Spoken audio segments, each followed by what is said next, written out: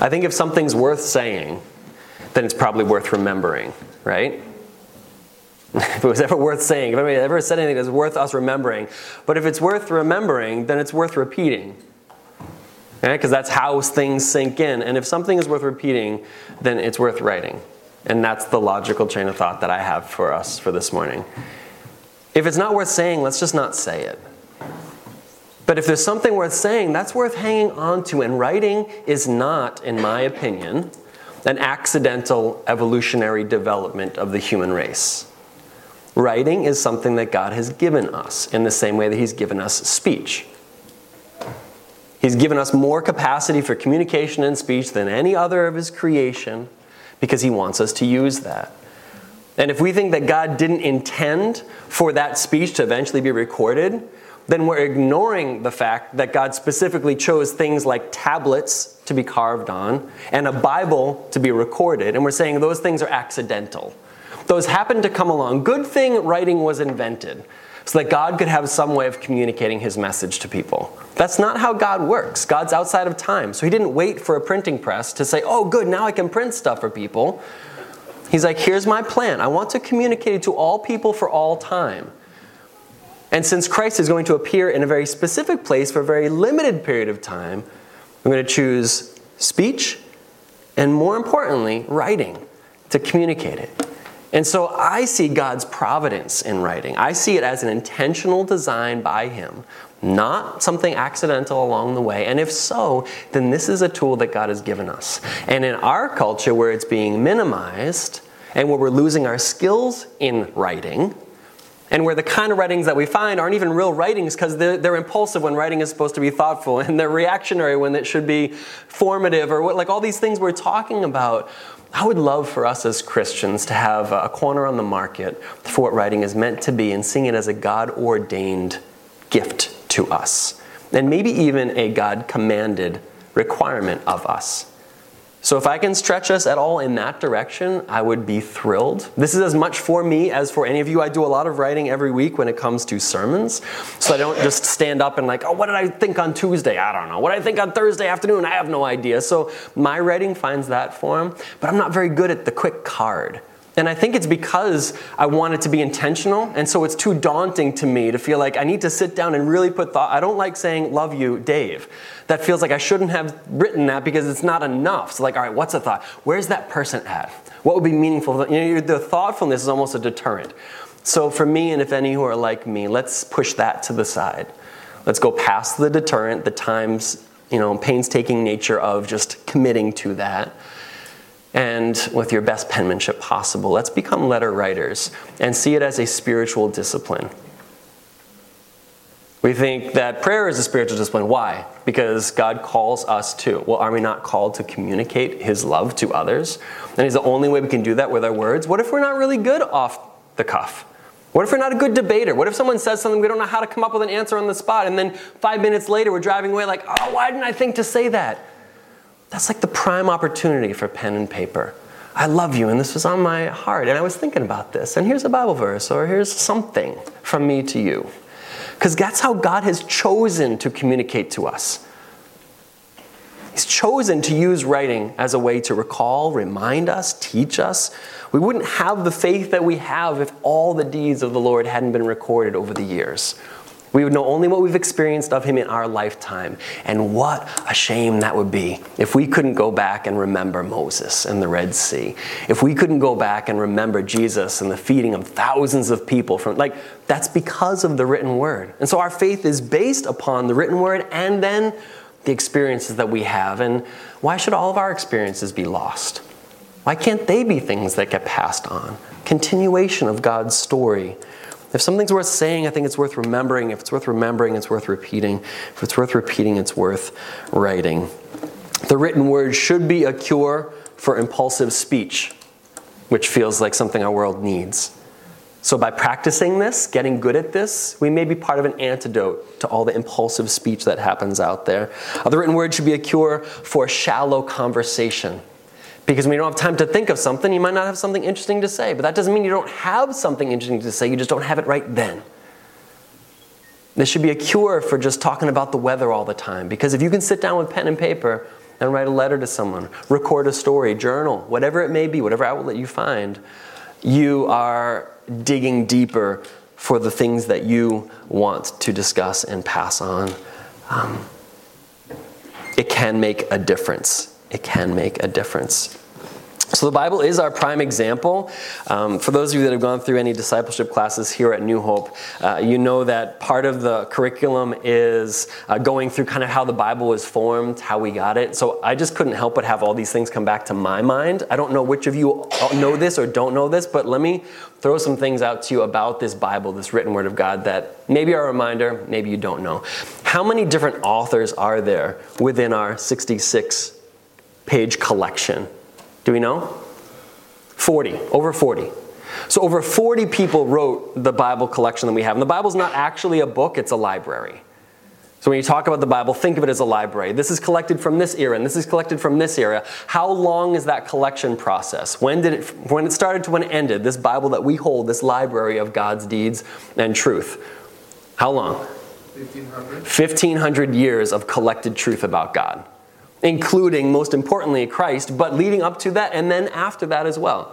So we have this collection of writings, written words that span 1,500 years, over 40 plus authors, at least 3 different languages, Hebrew, Aramaic, and Greek. There's some Roman words thrown in, but those 3 languages we find in Scripture happened from an ancient Near Eastern cultural context all the way through the height of the Roman Empire.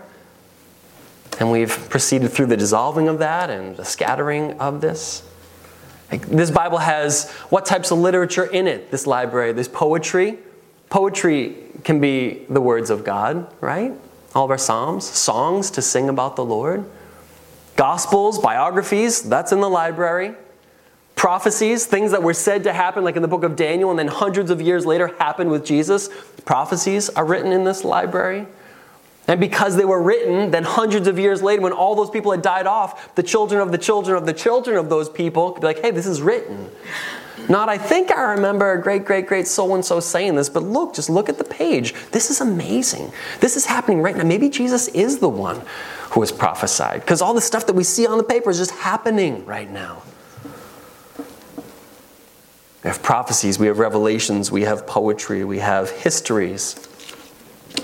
We have laws. We just have words of God. God appeared to people at time and said, write this down. And then they wrote it down. How amazing is that? The Bible is the most amazing book ever written. And it always will be. There will never become a book that is more important to society, to culture, to human history than this. Our calendars are based off of the life of Christ. Our histories are based off of it, like our countries and our religions and how the entire world has been shaped. That will never be undone. So there will never be a more influential book.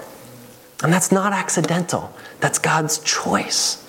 He's chosen to pass it on in the written word. Psalm 119, your word is a lamp to my feet and a light to my path. When you have something from God, you then hold it and then you look around and it puts everything else into perspective. Oh, this is you, God. Now where do I see you in my world? Who are you? Where do I see you in my life? We have letters straight from people to people, like the letters of Timothy, 1st and 2nd Timothy. That's just from a mentor to a mentee about how to be a good pastor. So one-to-one. We have general letters to whole churches, Paul writing to Corinth or Ephesus, like, hey, read this aloud. This is good for your whole church. We have all of these types of writings. And I hope that as you think about these things, when we get to the end, I'll try to challenge you with a few specific ways we might be able to put this into practice. But be thinking about which of these you might be called to write. Because I think that I would like to challenge us to be authors, co-authors with God. I'm going to read a couple of scriptures to you, and there are different types of writing that we find in Scripture, which therefore become different types of writing that we could participate with God. But the whole context of this conversation is I'm talking about like spiritual writing. There is a difference between writing a fiction novel and writing something that the Lord leads you to write. So if we're going to practice any kind of spiritual discipline of writing, it has to be rooted in God. Because we could just as easily sit and write something to someone that does a lot of damage or is really insignificant. But when God puts His words into it, and God leads us to put His words on paper, now all of a sudden you have something very dynamic. At the service for Neil Pino, there was a tract that he was famous for handing out, and they had them in the foyer so you could take one, you could pass it out. And when we were on our way out, we flipped it over, and someone realized that it was a Billy Graham rooted tract. So that's where it got its origin. But that's been around for a while then. Billy Graham has now passed on to glory, but this thing that he wrote somehow consolidated truth about God in such a way that it's still helpful. So if you don't think that tract was inspired by God, you don't understand how inspiration works.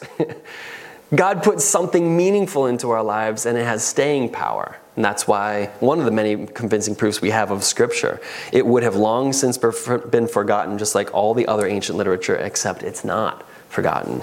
It's still alive and still going. So can I give you some examples here of scriptural writing, spiritual writing? It's really co-authorship. God putting words in a heart in you, putting them on paper. The first one's Moses and God.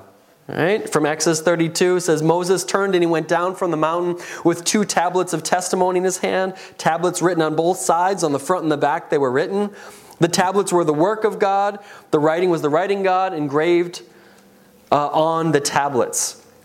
A couple of chapters later, it says, the Lord said to Moses, write these words in accordance with the words, because I have made a covenant with you and with Israel. Moses was there with the Lord for 40 days and 40 nights. Neither ate bread nor drank water. And he wrote on the tablets the words of the covenant, the writings of God. So right there is God's words and Moses' words, because in 3 sentences before it says these are God's writings, and the very next sentence, well, Moses is the one that wrote down God's writings. That's the concept of inspiration of Scripture. 2 Timothy talks about this. All Scripture is God-breathed. Inspired means breathed out by God. So when God sort of like breathes a moment of inspiration into a musician, they have those experiences. I just saw some video, I forget who it was by, this past week, where someone was saying they had the entire scope on music and lyrics and whatever for an entire play, a dramatic production, come to them in like the space of a few days, and they just couldn't stop writing. And it was for God, it was for His glory, it was this like very spiritual experience they had. Maybe you've had a moment like that, where you sit down, just thoughts are coming to you and you don't know from where. Well, God breathed life into us to give us life in the beginning. That's the Genesis story. But our words and our thoughts, God continues that process and He breathes into us. And spiritual writing has that feeling to it. There are some weeks where I'll write down thoughts and I'm typing on my computer because my penmanship is atrocious, so I wouldn't be able to read what I wrote, so this has to be typed for me. But as I'm putting my thoughts down, I'm like, I don't know where that thought came from, but I love that. I don't know, why did I think of that? It's not me, it's just you're open and in a moment saying, God, please tell me what you want me to say. In a way, it's a lot like the good practice Lectio Divina, where we read Scripture waiting for God to say something to us. I hope you practice this. When you read the Bible, you sit down to it, and you don't just read and like, oh, that was cool. You're like, all right, before I open a page or before I start reading, Holy Spirit, please tell me anything you want to through what I'm about to read. And then you read through the thing a couple times, just sort of open-mindedly. What am I supposed to receive from this? And then you pray again. All right, Holy Spirit, what is it that you want to say to me? And without fail, God wants to communicate through His Scripture. So you're just asking for what He wants to give you. You start to have ideas. You start to have insights into things. You start to make connections between things. And so this process of writing, I'm asking for the same thing from us. The spiritual discipline of writing on God's behalf needs God to be the author of it. So before you sit down to that next card that you're going to write to someone, say a prayer. God, please give me your words. And I guarantee you're going to find the things that come out of your pen are not what would have if you had not prayed that prayer first. So Moses and God were co-authors. In Scripture, parents and God are supposed to be co-authors. This is Deuteronomy 6. God said, the words that I commanded to you today shall be on your heart. Moses speaking on behalf of God to the nation of Israel. You shall teach them diligently to your children. Shall talk about them when you sit in your house, when you walk by the way, when you lie down, when you rise. Shall bind them as signs on your hands, and they shall be as frontlets between your eyes. And you shall write them on the doorpost of your house and on your gates. So where is Scripture written on your house? Because we're supposed to be talking about it as a family, but it's also supposed to be plastered on our walls. How are we evident to the people that will walk by? What paintings do we have? What scriptures? What chalkboard wall can you scribble on? What whiteboard can you put something on? What mirror can you tape something on? Because this is not supposed to be forgotten. This is worth remembering. God said it. It's worth remembering, and writing is the way that we get reminded so easily. So parents, what do you want your kids to know?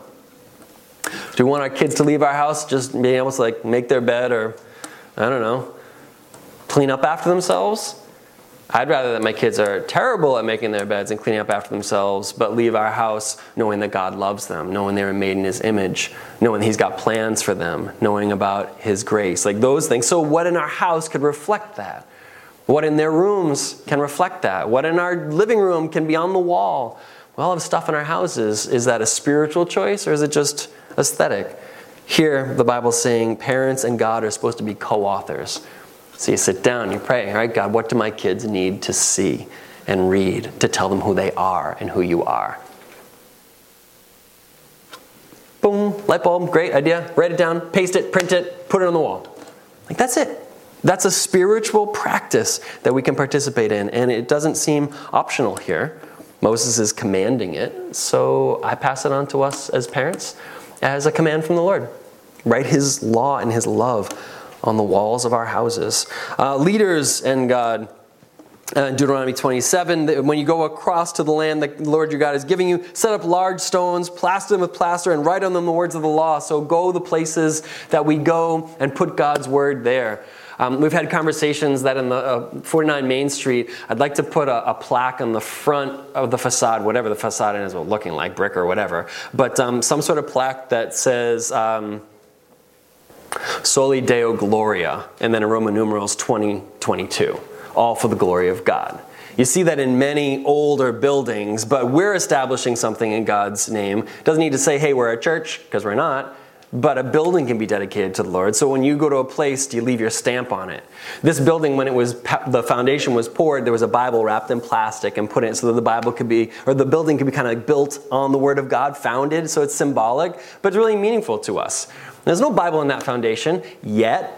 We got plenty of holes in the basement to just stick a Bible in. There's no worry for that. We're absolutely going to do that. We're going to have a dedication ceremony at some point. We're going to dig a hole. We're going to put in the Bible. And we're going to cement it over. And we'll just be there until the building gets torn down or Jesus comes, or whichever comes first. When we go places, do we set up camp? Do we set up memorials? Do we set up testimonies? That's spiritual writing. A little plaque on the front of the building that people don't even know what the Roman words mean or Roman numerals mean. It's okay. It can be subtle, it can be overt, but it's putting God's stamp on the places we go. This is co-authoring. It's written word. Otherwise, we'd have to have some of us volunteer to stand outside the center 24 hours a day. Soli Deo Gloria, Soli Deo Gloria. So we could say it to everyone who walks by. Or, if it's worth saying, it's worth remembering, it's worth repeating, it's worth writing, maybe you just put it on the wall and let it speak for itself. It's co-authorship. It's beautiful that God would ask us to co-author His words, bring them into permanence, into repetition, into other people's lives. Musicians are co-authors with God. Deuteronomy 31, now therefore write this song and teach it to the people of Israel. Put it in their mouths that this song may be a witness for me. Cool. Write songs and put God's word in other people's mouths that it may be a witness to Him. All of our musical artists in the room this morning that have written songs, that's something you get to co-author with God. It's also something that can be done really poorly. So take the time, let it be inspired. Let God co-author with you so His word can go out. The youth are co-authors with God. My son, keep my words, treasure up my commandments with you. This is Proverbs 7, 1-3. Bind them on your fingers and write them on the tablets of your heart. As I said before, all the prophets were co-authors with God. Jeremiah is an example of this with Jeremiah 30, with God and Jeremiah. Thus says the Lord, the God of Israel, write in a book all the words I have spoken to you. For behold, the days are coming. ... All the prophecy. Would the people in Jesus' time have known how many things lined up with Him? I heard once the mental picture, and I like this one, of all the prophecies that point to the Messiah and how they were all fulfilled in Christ. The odds of all of those things happening in one person's life the way they did in Christ would be the same odds as filling the entire state of Texas a foot deep with quarters and marking one with an X and putting it anywhere in the state and putting someone on the border up there with a blindfold and having them walk for as long or short as they want and pick down and pick up a quarter and have it be the one with the X on it. Like, that's the odds of all these things that were predicted hundreds of years ago coming to pass in one person in Christ. There aren't odds for it. That can't happen. It's impossible. So the fact that it did happen gives us confidence in our faith. But we wouldn't have that same confidence if those prophecies hadn't been written down. But they were, because God wanted them to be, because they were inspired and people co-authored with God. All the apostles were co-authors, right? They wrote down their experiences with Jesus in John 21. John writes, "This is the disciple who is bearing witness about these things and who has written these things, and we know that his testimony is true." Now there are also many other things Jesus did, and were every one of them to be written, I suppose the world itself could not contain the books that would be written. So we don't have everything that Jesus did and said, but we have our writings about what Jesus did and said. They've been able to be maintained through history so we can look back and know what Jesus said and did. What an honor that is, how we benefit from that, how we should participate in that.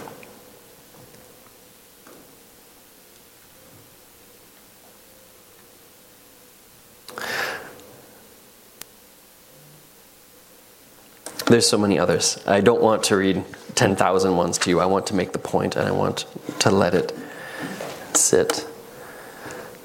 Peter wrote it this way, 2 Peter 1:16. Peter, the one who walked on water. Peter, the one who denied Jesus 3 times. Peter, the one who was restored. Peter, the one who was on the Mount of Transfiguration. Peter, one of the first called. Peter, the fisherman. He says, we did not follow cleverly devised myths when we made known to you the power and the coming of our Lord Jesus Christ. But we were eyewitnesses of his majesty. For when he received honor and glory from God the Father, and the voice was borne to him from the majestic glory, "This is my beloved Son, with whom I am well pleased," we ourselves heard this very voice. For we were with him on that holy mountain.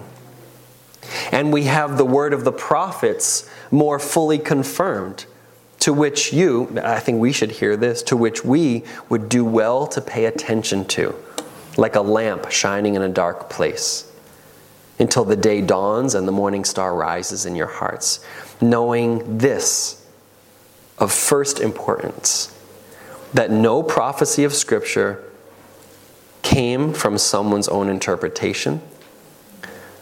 For no prophecy was ever produced by the will of man, but men spoke from God as they were carried along by the Holy Spirit.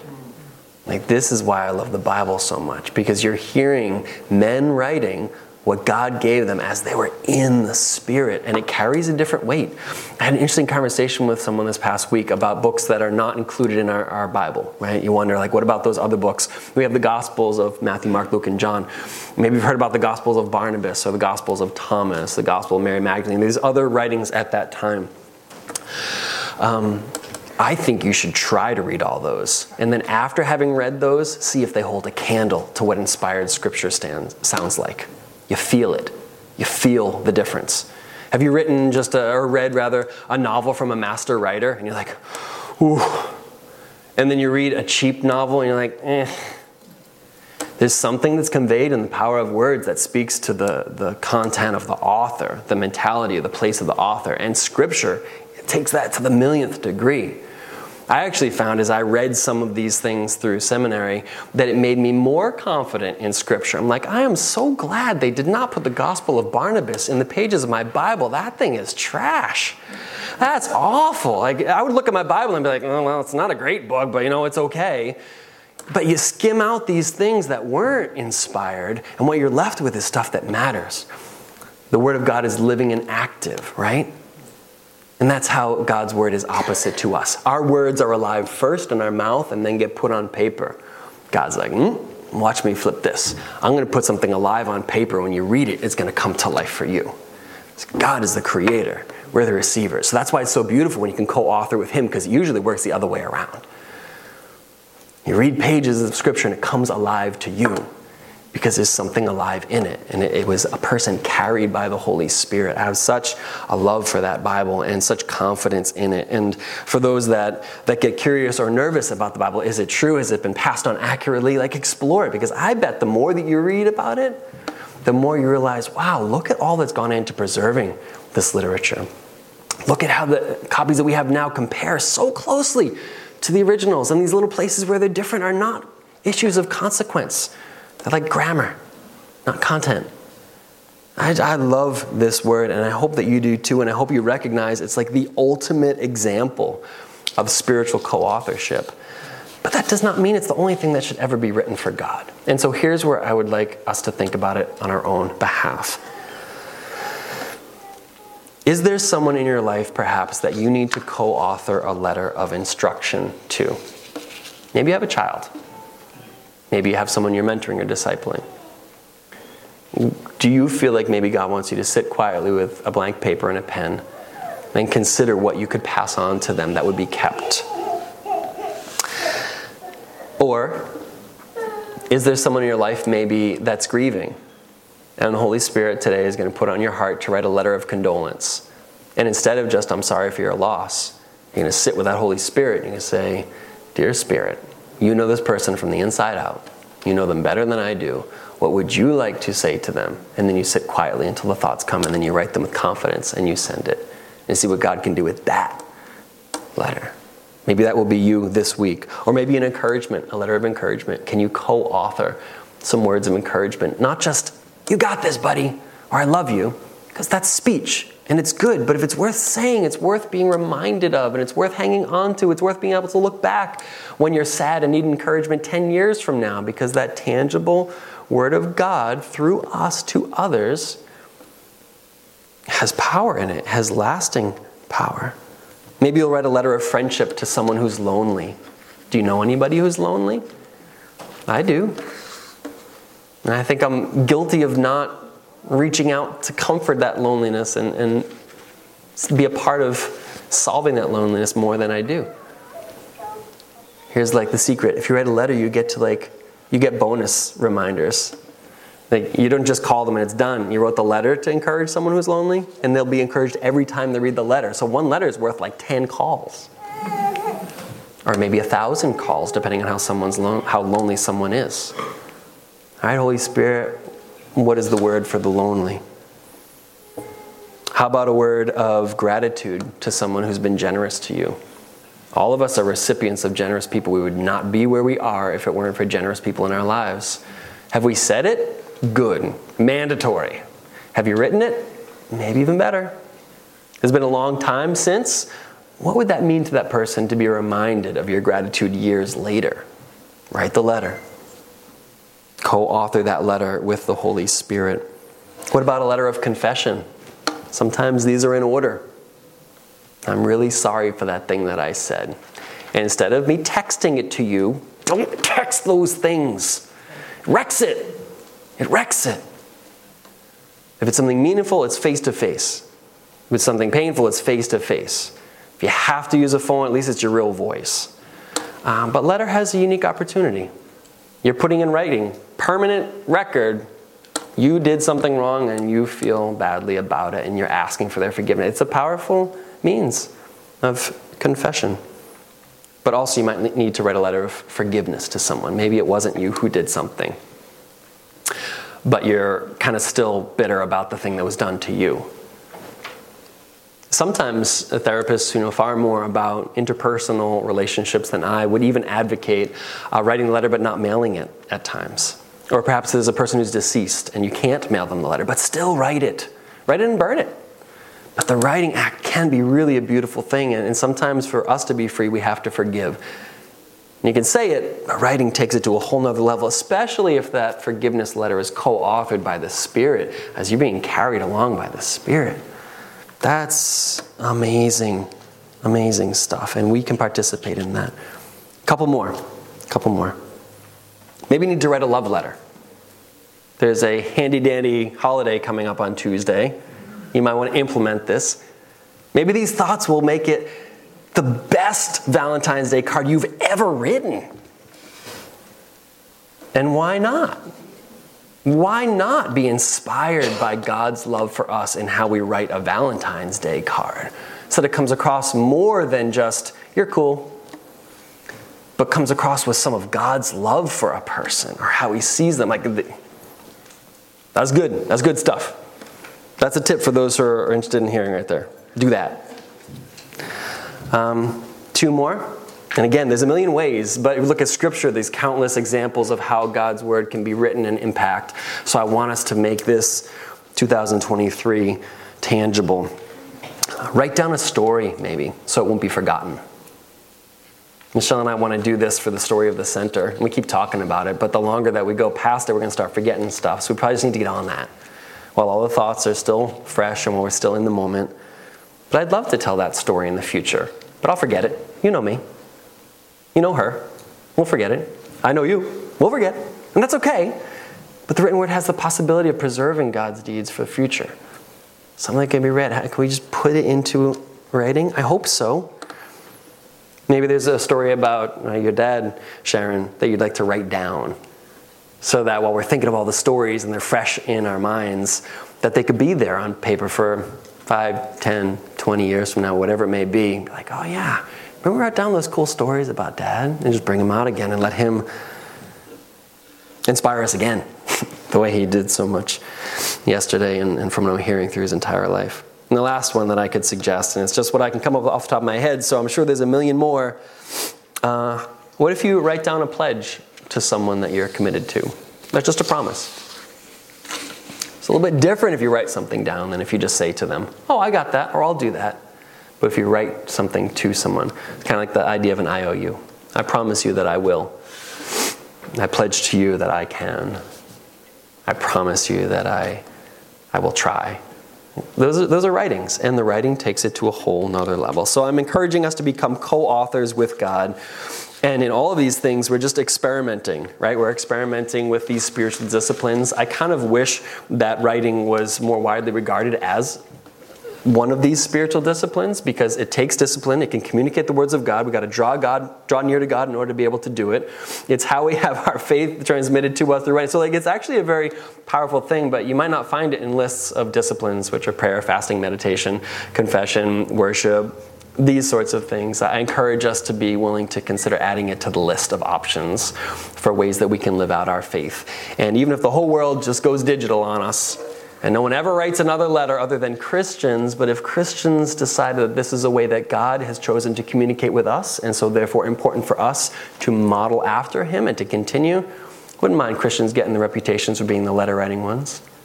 So I think it would have a lasting value that would make an impact and continuously make an impact. Everything we say goes, but everything you write sticks around. And there's just, if that could be for God, how powerful could that be? I feel the Holy Spirit wants me to share this. Good. The most powerful written experiment I did was probably back at Cornell, where we were challenged, what are the things we think God couldn't forgive us for? Ooh, yeah. Write that down and burn that. And I can go back to that, 100 years later now, and I remember that so vividly, that there were things in graduate school that were holding me back. And so to write it down and burn it, it was gone. I knew that God had forgiven, but that act of writing made all the difference. It's different. It just is. And even if we can't quite put our finger on exactly what, it's different. And I guess maybe that could be what we could end on. Like, maybe write a letter to God this week. Have him help you co-author what you need to say to him. And that could be a lot of value in that. Just sitting with the Lord and writing something to him. Having him help you find the words to say to him. Thank you for sharing that. Thank you for sharing that. This is all I have to give you this morning. But I would like you to think about it together for just a few minutes before we close in communion. So could you huddle up with the 5 closest people around you? And if there's a specific one of these thoughts, feel like that's something I want to think on more, or if there's an example you could share, let's just personalize this before we come to the communion table. So just a couple of minutes here at the end. Please find your 5 people and figure out what form of spiritual writing God might be prompting you to want to consider.